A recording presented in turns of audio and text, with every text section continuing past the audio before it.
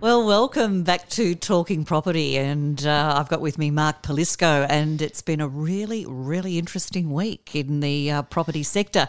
Marc, of course, we'd have to start off with Steller because you did break that story a number of weeks ago, and the others, of course, followed. So congratulations on that. Thank you very much. It was nearly a month ago we got that. And it was. A couple of days ago I saw it on the news, so... Yeah, and remember at the time when you did write that story that you did get a few nasty phone calls to pull it down, wasn't it? That it wasn't right. Yeah, but it was 100% right. I think everyone was just trying to manage that a little bit themselves, and that doesn't work for me. So, so we've found out that the Conti is finally listed, although you did, break it first. Yeah, no, it's for sale now. It's for sale as a mid-construction, and so that's Colliers have got that listing for public sale. So we'll see how that goes. It's an opportunity, I think, for somebody because the council is going to want to see it developed. So I have a feeling that somebody might, and because the market's upturned since the election, it's good timing for the vendors, but I have a feeling that whoever buys it is probably going to try and propose something a little bit different to what's permitted. So it's going to be a few stories coming up on that, I think. And locally, in Sorrento, there's been a groundswell of interest in it and what's happening to it because it is quite an eyesore now with all the boarding and hoarding around it and this big concrete pit out the back. So they had their community meeting and there was a member of council there was also the residents group, and whatever you think and whichever side you're on, congratulations for the developer for showing up because so often they can hide and not front the music, but he was there. No, and good on him, definitely, especially seeing that you could argue he didn't really do anything wrong. He's not the Steller should have been the ones turning up and facing the music, but he actually took the responsibility of it, so good on him for that. Yeah, he had the vision. He had the vision, and So I do sympathise with him because it was a good idea, and he just got involved with the wrong people in the end. Now we were trying to think what else has been a major landmark or a major project that has got perhaps this far and then fallen over because of the lack of funding. I mean, do you think that there should be some sort of guarantee or some rigour around it? So absolutely. I noticed that even on some of the forums I've seen on social media, and I agree with it entirely that council should have made sure that there was the funds in there to proceed before granting it, before allowing them to start digging big holes. So that's actually something that we might see happen in future, is that when someone starts construction like this, you have to have a pool fund or something where there'll be a guarantee or make sure you've got the right kind of insurance to cover it so that you don't have this kind of problem. Now, they did have their community meeting last Sunday and, things will continue to happen. But I was a bit disappointed that along the way over the last couple of weeks since you did break that story, that there was very little communication. So it allowed lots of rumours and innuendo that once out there, it's very hard to, find the truth. Yeah, definitely. And this is actually something that from your business, from a PR point of view, it's a good example to show that you should really try and take control of it when it happens, because when the owners of a site like Steller don't communicate with us, we can write what we want, really, because we've given them a right of reply. They haven't replied, so we can do that. Whereas I think a more effective way would have been to take control of it straight away and to try and produce comments and interesting. Because even if they didn't have anything to say and it was status quo, they could have just kept saying that. Yeah, that's right. But by not saying nothing. Yeah, by not saying anything, it really did put the fear in that it could be a worst case scenario, and it could. Yeah, absolutely. So I think they're back on track now. Like I've noticed that Steller on my own social media, they're back now. So I've got a feeling if I contact them again, I will hear back from them this time. But so I think that might be happening. But yeah, they just let a month go of not making any comments, which just let all the rumours go, and So take us through then, as a journalist, Marc, of course, we've spoken about this before, but you'll go on Google, you'll search, you'll find out what's the latest, you'll make phone calls. So their website and their social media would be the first point of call to see what's happening. Yeah, definitely. And their website was shut down. Stellar's website was shut down about a month ago. So yeah, that's absolutely right. And then you go on to things like the Sorrento Watches, for example, which is a great website. And then you start hearing what locals are all saying. And then their discussion points I can put into a story that then the developers don't follow up, so I can publish it and write again, and it just this keeps snowballing. So they really should have taken control of it. I think that was handled pretty badly by them. Like personally. even closing down a website, that's not the thing to do. No, that's right. Absolutely not. It's you don't do that. It's You take the confidence away when you do that. It's like the traditional media putting the hand in front of the camera and saying, no comment, or head down, and you run away. Whereas on the website, it doesn't take much to just put a couple of lines up and say, we will keep you updated, or give an email address, and as soon as we know more, we'll let you know. Yeah, absolutely. I was just shocked. I haven't seen that ever happen before, where a website is shut down while there's so much negative discussion going on. And then at that stage, they weren't in administration. Like, there was still this, the last comment I got from them was that they were changing strategy. They'd be focusing on aged care.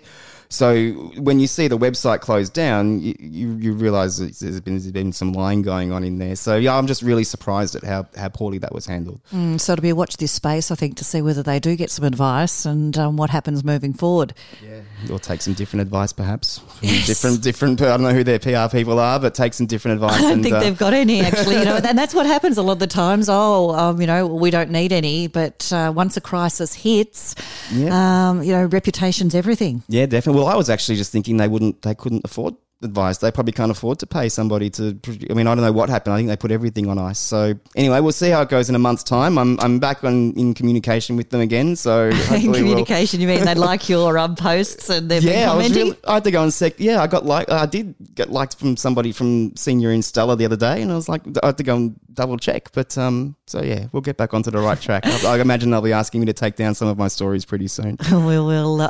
And speaking of that, taking down stories. You're not sometimes the most popular when it comes to developers and you write the stories because you do get it right most of the time, and sometimes it's before they want to announce it. Oh, yeah, definitely. I hate being part of a media strategy where I have to wait for them to do something. And actually I did. I had an interesting, I can't name names, but about 2 Fridays ago I spent 1 hour texting a very angry developer who wouldn't tell me what an issue he had with the story was, but just kept on demanding that I took it down. And I just do the opposite when that happens. It's like, well, obviously it's bothering you for something, so it stays up. And we didn't really resolve the issue. The story's still up, but you do get that a lot. If you ring up someone and ask them to take a story down, we realise we're onto something and we keep it up. I do anyway. Unless there's some legal reason, and in this case there wasn't. There wasn't. No, it was a pretty straightforward case, and it was a pretty straightforward story. I double checked everything after that. Obviously, when someone gives you that kind of warning. But they didn't follow it up either. So you did say Friday though, Friday night. Could have been after perhaps a Friday lunch or a few. Could have been. It could have been. Yeah, that's. I do get stories a lot on Friday nights. And Melbourne Cup week, I often contact people on Oaks Day when they've had a few drinks, and that's when they give. I reckon that's the best week I get stories is when people have had a few drinks. Again, put the phone away. Yeah. When you're having a few drinks. All right, that's enough about Steller at the moment because that's obviously a work in progress. We're going to keep on watching it. What else has been happening? Well, the last month in terms of the website, it's the top story. I call that the month that people loved misery because my top three stories was a Steller falling over, another developer called Canny going into administration, and another developer called Nixon going under as well. So people seem to really love the negative news last month. But I do firmly feel that since the election, the market's improved, and some of the results we're seeing at the moment are. It's a 180 of how it was 3 months ago. So it's an interesting couple of months. That's really interesting because, we were relying on the fact that, after the election, it'll get better after the election, but it didn't happen immediately. So it's now starting to pick up, you're saying. Yeah, that's right. I think, and this reminds me a lot of 2011, where it was 2 years into a downturn and then there was this sudden spike. It was like everybody who had the money and had been sitting back waiting, they all suddenly came out. So I actually think that this year might be, I think that this year might be a bit better than even next year. I think we are having a little bit of a spike in demand. So whoever's got their properties for sale at the moment, I think is doing pretty well. And I wrote about one yesterday. It was supposed to be a $35 million, was a $35 million listing 6 weeks ago, sold for $43 million. That's happening with a few office blocks as well, where they're just selling 20-30% above expectations. So it's not a bad time to sell. A lot of people there's a lot of people out there still. So where was that one located yesterday? The one Little Collins Street, 130 Little Collins Street. So Uniting Church sold offered that building after 52 years, and $35 million was the expectation upon listing, and even at the time I thought that was the upper end. But then, it was reported that it sold for just over 40 million, and then that was firmed up a little bit more to 43 million. So that's pretty good. That's good news. And do you know what they might be doing? Is there any rumours about it? Yes, well, there is a few rumours. It was sold with a permit for a hotel. My understanding is that a lot of residential developers looked at it, and it was bought by Golden Age Group, Jeff Zhu. And the rumour that I'm hearing the most now is that it will actually be an office development, which will be a good idea. It's a good spot for an office. Yeah. Jeff does some quite good developments, doesn't he? He does, yeah. And he sold a couple recently. He tried to do one on Spring Street, a prestige project at 85 Spring Street. That didn't work out, so he sold out of that. And he's behind an office building in East Melbourne as well, that he's sold out of. So it's good to see him actually buying something again. So he must know something. He must know something. He knows an astute buyer, I think. Yes. And what else? You mentioned with the good news that people have been buying up. Just some of the values. I mean, the fact that things are actually selling. Like this time last year, I'd be following up agents after an EOI closes, and they're like, "Oh, nothing's really happening. We're waiting a couple of weeks." But now things are disappearing from the websites, and even in residential, there's a big residential story I've got to follow up. An 8-figure deal that I understand is sold. So people are coming out, and they got more than $10 million to spend. So that's a good thing. So when you're talking about the $10 million, and sometimes we talk about a tightening market as far as lending, where is this sort of their own assets, do you think? Or yeah, well, some of them. One of the stories I've written today is about a developer called Bill McNee, and he's I think he's a lovely guy, and he's building an office in South Yarra, on a speculative basis without bank funding. It's $100 million office. So is he doing that as himself or Vicland? Is it still Vicland? Yeah, it's his Vicland company. So he bought the car. It was a Jam Factory car park, which he bought last year off market. And I was just following up to see, have you applied? I knew he'd applied for something, but I was wondering how that was going. And construction's actually started, and he's doing it on a spec basis. So you can't get much better than a developer building something speculatively without bank funding. Did you see his office? The first one in South Yarra. I did see video. It was supposed to be the best office in the world. They marketed it as. It was amazing. When you walked through it, you were thinking, is this a bachelor pad or an office? Yeah, and it had the big neon sign outside, which he sort of sold for advertising. Was it? Opposite the Jam Factory. Yeah. Yes. And it had lots of beautiful velvet furniture and wallpaper. It looked like a bit like I won't say that, but it did. We're on the same level, yeah. So no, Bill's quite colourful, I think, around town. Very quiet though. Yeah, he is. He tries to be, but he just buys really good high profile sites, and he does really well. He actually turned around a develop. He owned something in Port Melbourne that he sold for a huge profit a couple of years after he bought it. So look, good on him. Good on him. I think it was a Fisherman's Bend, didn't he have fish? Yeah, that's right. I can't remember the exact values, but I think that he sold. I think he bought it for 30 million, and he sold it for multiples of that. So he was ahead as well. And same with South Yarra. There's been a lot of people talking about building offices in South Yarra, but none of them have actually pressed the button on it. They're all waiting for pre-commitments. So he's putting himself in the box seat, saying this is going to be done by next year, and I think he'll do pretty well. Oh, good on him. Yep. And what else has been exciting you? Hold on, let's see. Well, there's been a bit happening. There's been some big land sales happening actually in the burbs, and this is actually possibly linked. People are telling me, and I can see it, but it's possibly linked to the negative press about apartments at the moment, like the building quality of apartments and the cladding issues with apartments, is that the investors are sort of considering buying houses on land again. And so I think that's driving some of these land sales. So Goldfields, we got that story first last week. Goldfields has paid about $110 million to a lucky farmer in Clyde North, which is actually in the southeast. That's the second big land sale that they've done recently. Mirvac and Boral are teaming together to replace a quarry in Scoresby. The Mirvac and Boral also teamed for a development site in Donnybrook. So Melbourne's going to be sprawling a bit further out over the next few years. So with the Clyde North one, does that have a permit, or is that sort of what's happening? Okay, so that'll be a bit of time though before it gets for sale. Possibly not. I think they're aiming to have something up by this year. So it didn't have a permit, but it's got a planning scheme. I think they're anticipating about 1,000 plots there, but it's surrounded by 3 other housing estates. So I really don't think it will be an issue for them to get that. And, nowadays developers actually start marketing blocks of land before approvals will even come, because by the time the paperwork all gets done, it lines up. So they're getting moving on that. And Goldfields bought a block in Plumpton, or Fraser Rise, which is part of Plumpton, about 4 months ago. I reported that one as well. So that's so they're moving on that one too. So yeah, It's like that house and land, the land that don't really get the heights that the residential, inner city apartments do they? So, it can be very quietly, and suddenly you're driving out and think, whoa, where did that come from? Yeah, that's right. Well, when I lived at Phillip Island for 6 years, so I did see that. Like, it was always like Pakenham was where Melbourne ended, and then it started going further. It's every time every month, Melbourne would sprawl further southeast, and it happens everywhere else too. What's important is that the values of these properties are actually going up, and this is where I realised that I gave bad advice 5 years ago when I used to tell people I wouldn't buy a house on land at the edge of Melbourne because they won't go up. But these properties that were worth $350,000 5 years ago are now worth $450,000, $500,000. So I stand corrected, and I'm actually looking at them myself if I ever need to invest again, because you can't. I'm a big believer. I like land. So, yeah, land. It's a bit different after you've been living in the burbs for quite a time, and then you go out and think, "Oh my god!" Yeah, a little bit of space. Well, there's a famous Mark Twain quote that buy land, they don't build it anymore, and that's absolutely right. True. So, yeah. Now, there's been some movers and shakers and some announcement this week. As there tends your friend to be, and mine.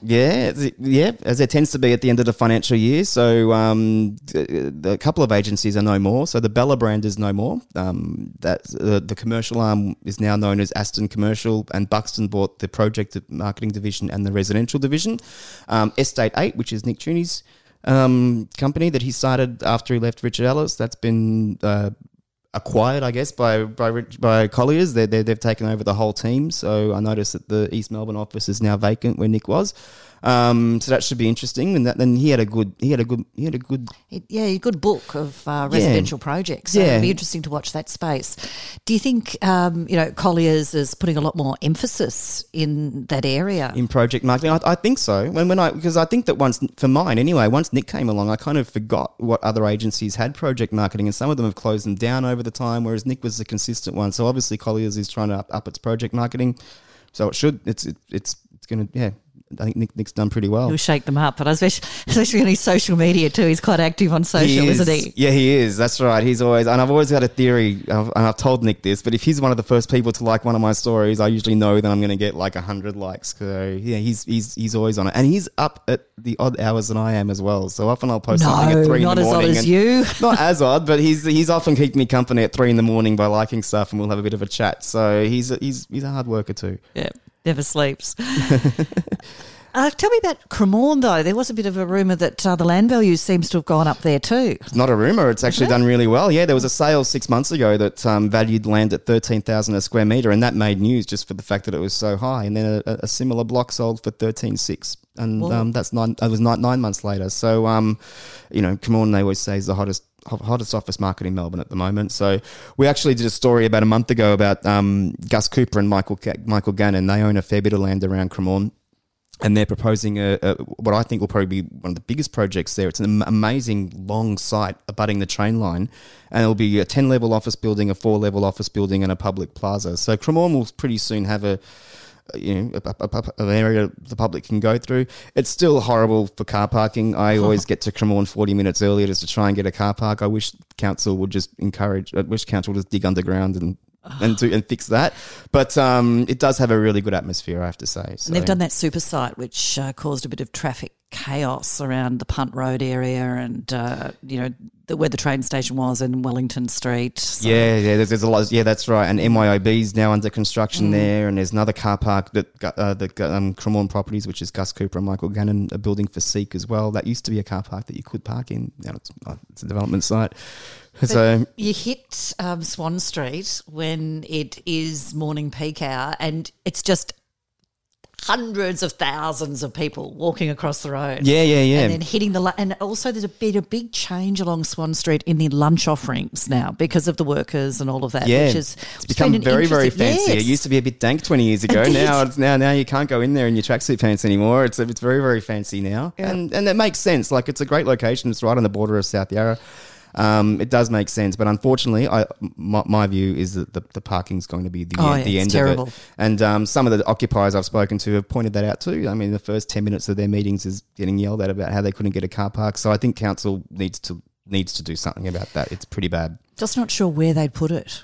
I don't know where they're going to put it either. No. But then in that case, you have to look at your applications and go, well, maybe we shouldn't be approving this size. And I really don't think you can keep on saying, but it's got Richmond Station there and it's got East Richmond Station and the trams. If you look at it, the trams are packed and you see people just waiting as those trams go by. Yeah, that's right. And I really hate when councils give me that as an answer. It's like, just get public transport. It's like, if you caught public transport, for that exact reason, the trams can be packed. And I'm a driver. I tend to drive everywhere. Even if I've got appointments in the city, I'll take my Commodore into the city and struggle to get a car park as well. But I'm not a public transport person and I'm not the only one. So they're trying to force people to get public transport places. And even though Cremorne and South Yarra are very well serviced by public transport, the clients of a lot of these people are going to be driving and they need to factor that in a lot more, is my personal view. So I do love Cremorne, but I do tend to get angry when I turn up there. It's got a good vibe though. It does have a very good vibe and some very, very high-tech tenants moving in. So, it's interesting.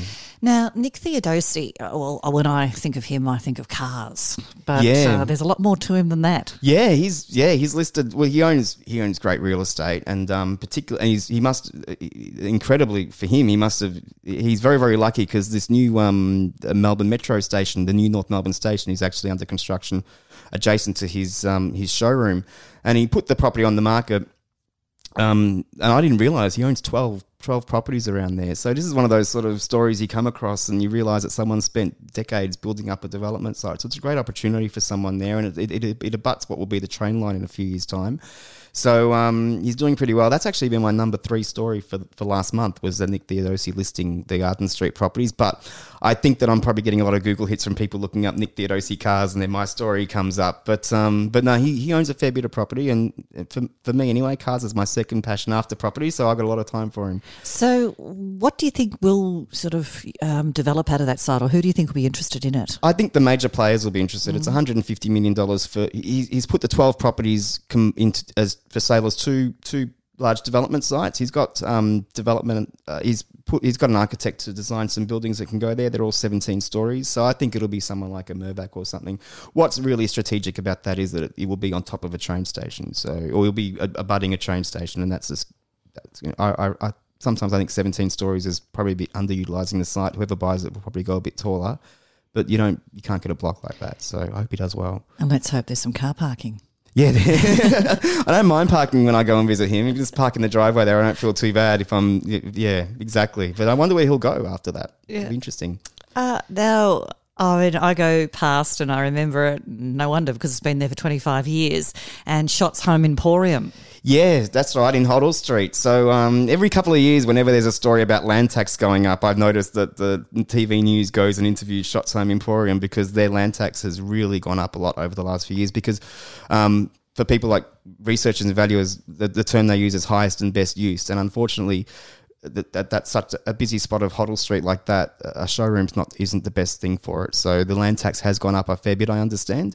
So the councils are sort of encouraging that it will be replaced with something, probably apartments or probably an office down the track. But it is a very high profile site, and they've moved their warehousing over to Geelong, and they've leased a new showroom at the old Philip Morris cigarette factory out in Moorabbin. So yeah, but again, I wouldn't. I'd struggle finding a car park at their Clifton Hill place, so it's probably a good thing that they're moving. Actually, yeah.